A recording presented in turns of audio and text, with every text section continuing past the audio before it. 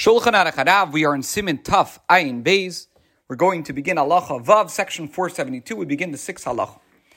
Afal pisha b'chol hashana toiv l'mayit b'chelim noim zecher l'churban mikamak b'leil Pesach toiv l'harbois b'chelim noim kefi koichai. Even though during the entire year it's desirable to minimize the use of attractive articles and utensils, and the reason is this is in remembrance of the destruction of the Beis HaMikdash. And the Shulchan Aruch brings many practices that we observe in order to maintain an awareness of the destruction of the Beis HaMikdash. So even though that is the practice throughout the year, on Pesach night it is desirable to use attractive articles and utensils according to one's capacity. And in the homes of the Rabbeim of Chabad, they would actually display golden and silver utensils on the Seder table. And the Frierdiker Rebbe, the previous Lubavitcher Rebbe, Rabbi Yosef Yitzchak Schneerson, the Rebbe Rayatz, explained that this practice recalls the great wealth, like the Torah describes, with which the Jews left Mitzrayim, and that's brought in Likutei Diburim. Okay. Even articles and utensils that are not necessary for the meal should be arranged on the table. And this is Lenoi for aesthetic reasons. Zeicha Lechedus, to recall our people's freedom. Interestingly, Alter Rebbe says, even articles and utensils belonging to a non-Jew, which are held as collateral for a loan, should be arranged on the table for aesthetic reasons. Even if one would desire to use these articles, that would not constitute stealing from the non-Jew or deceiving him, as explained in Yeridea, section 120.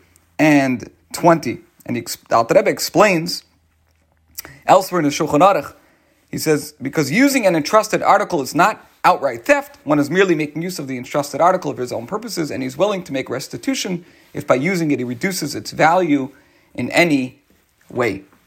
So we see from this halacha the importance of putting out nice dishware, cutlery, things that even if a person normally does not use throughout the year, and even if they're not going to be used at the meal, they should be put out on the a table. Of course, one has to be careful not to put kalim that have absorbed chametz inside of them. Halacha Zayin 7. One should prepare a place to sit so that he'll be able to recline in a manner that reflects freedom. And this is a very fundamental idea of Pesach, the act of reclining, which reflects the leisure and tranquility that characterizes the conduct of a noble person. In times of the Gemara, it was common practice for men of distinction to eat while reclining on couches with a small table placed in front of each person. Okay, and the Alter Rebbe explains a manner that reflects freedom as kings and men of great stature do while eating, that they recline. And the Rebbe actually explains in a Sikha that there are two ways to conceive of the obligation to recline on Pesach. The first way is it's an independent obligation that encompasses the way one conducts the Seder as a whole. And another way of understanding is that it's a particular obligation that applies with regard to the mitzvahs of eating matzah and drinking the 4 cups of wine. And the Rebbe concludes that the two approaches are not mutually exclusive, and the Alter Rebbe's understanding of the obligation to recline includes aspects that reflects both approaches. Okay. Now the Alter Rebbe explains the reason for this practice to recline. The underlying rationale for this practice is that in every generation, we're not going to read this in the original Hebrew, Lefisha b'chol dar vadar, chayav ha'adam, laharis es atmi ke'iluhu ata yoytze mishibud Mitzrayim.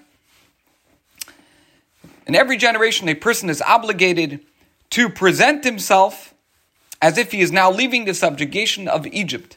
Now this wording that the Alter Rebbe uses here, laharis es atmi, to present himself, is taken from the Rambam in Hilchos Chametz. Now, in the text of their Agada, both the Rambam and the Alter Rebbe actually use the phrase liris es atmi. Instead of saying laharis es atmi, they say in the Haggadah, liris es atmi, to see himself, which is the wording that is found in the Mishnah and Psachah, rather than the phrase that we used here, laharis es atmi. So a person might wonder why, when discussing halacha, the Alter Rebbe and the Rambam instruct us to present ourselves as if we left Mitzrayim, while in their Agadas, both cite the Mishnah, which says that a person should see himself as leaving Mitzrayim. So in the Sikha, the Rebbe explains that the obligation of recalling the Exodus applies not only to to the recitation of the Agadah, but to all the practices performed on Pesach. Since the mitzvah of telling the story of the Exodus involves sharing with others, the manner in which a person performs all the other Pesach practices must demonstrate to others his personal experience of the Exodus.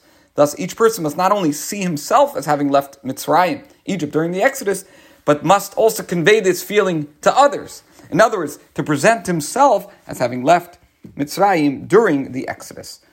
And we'll see tomorrow, Mitzvah Shem, how this is all based on a pasuk, a verse. This concludes today's shir.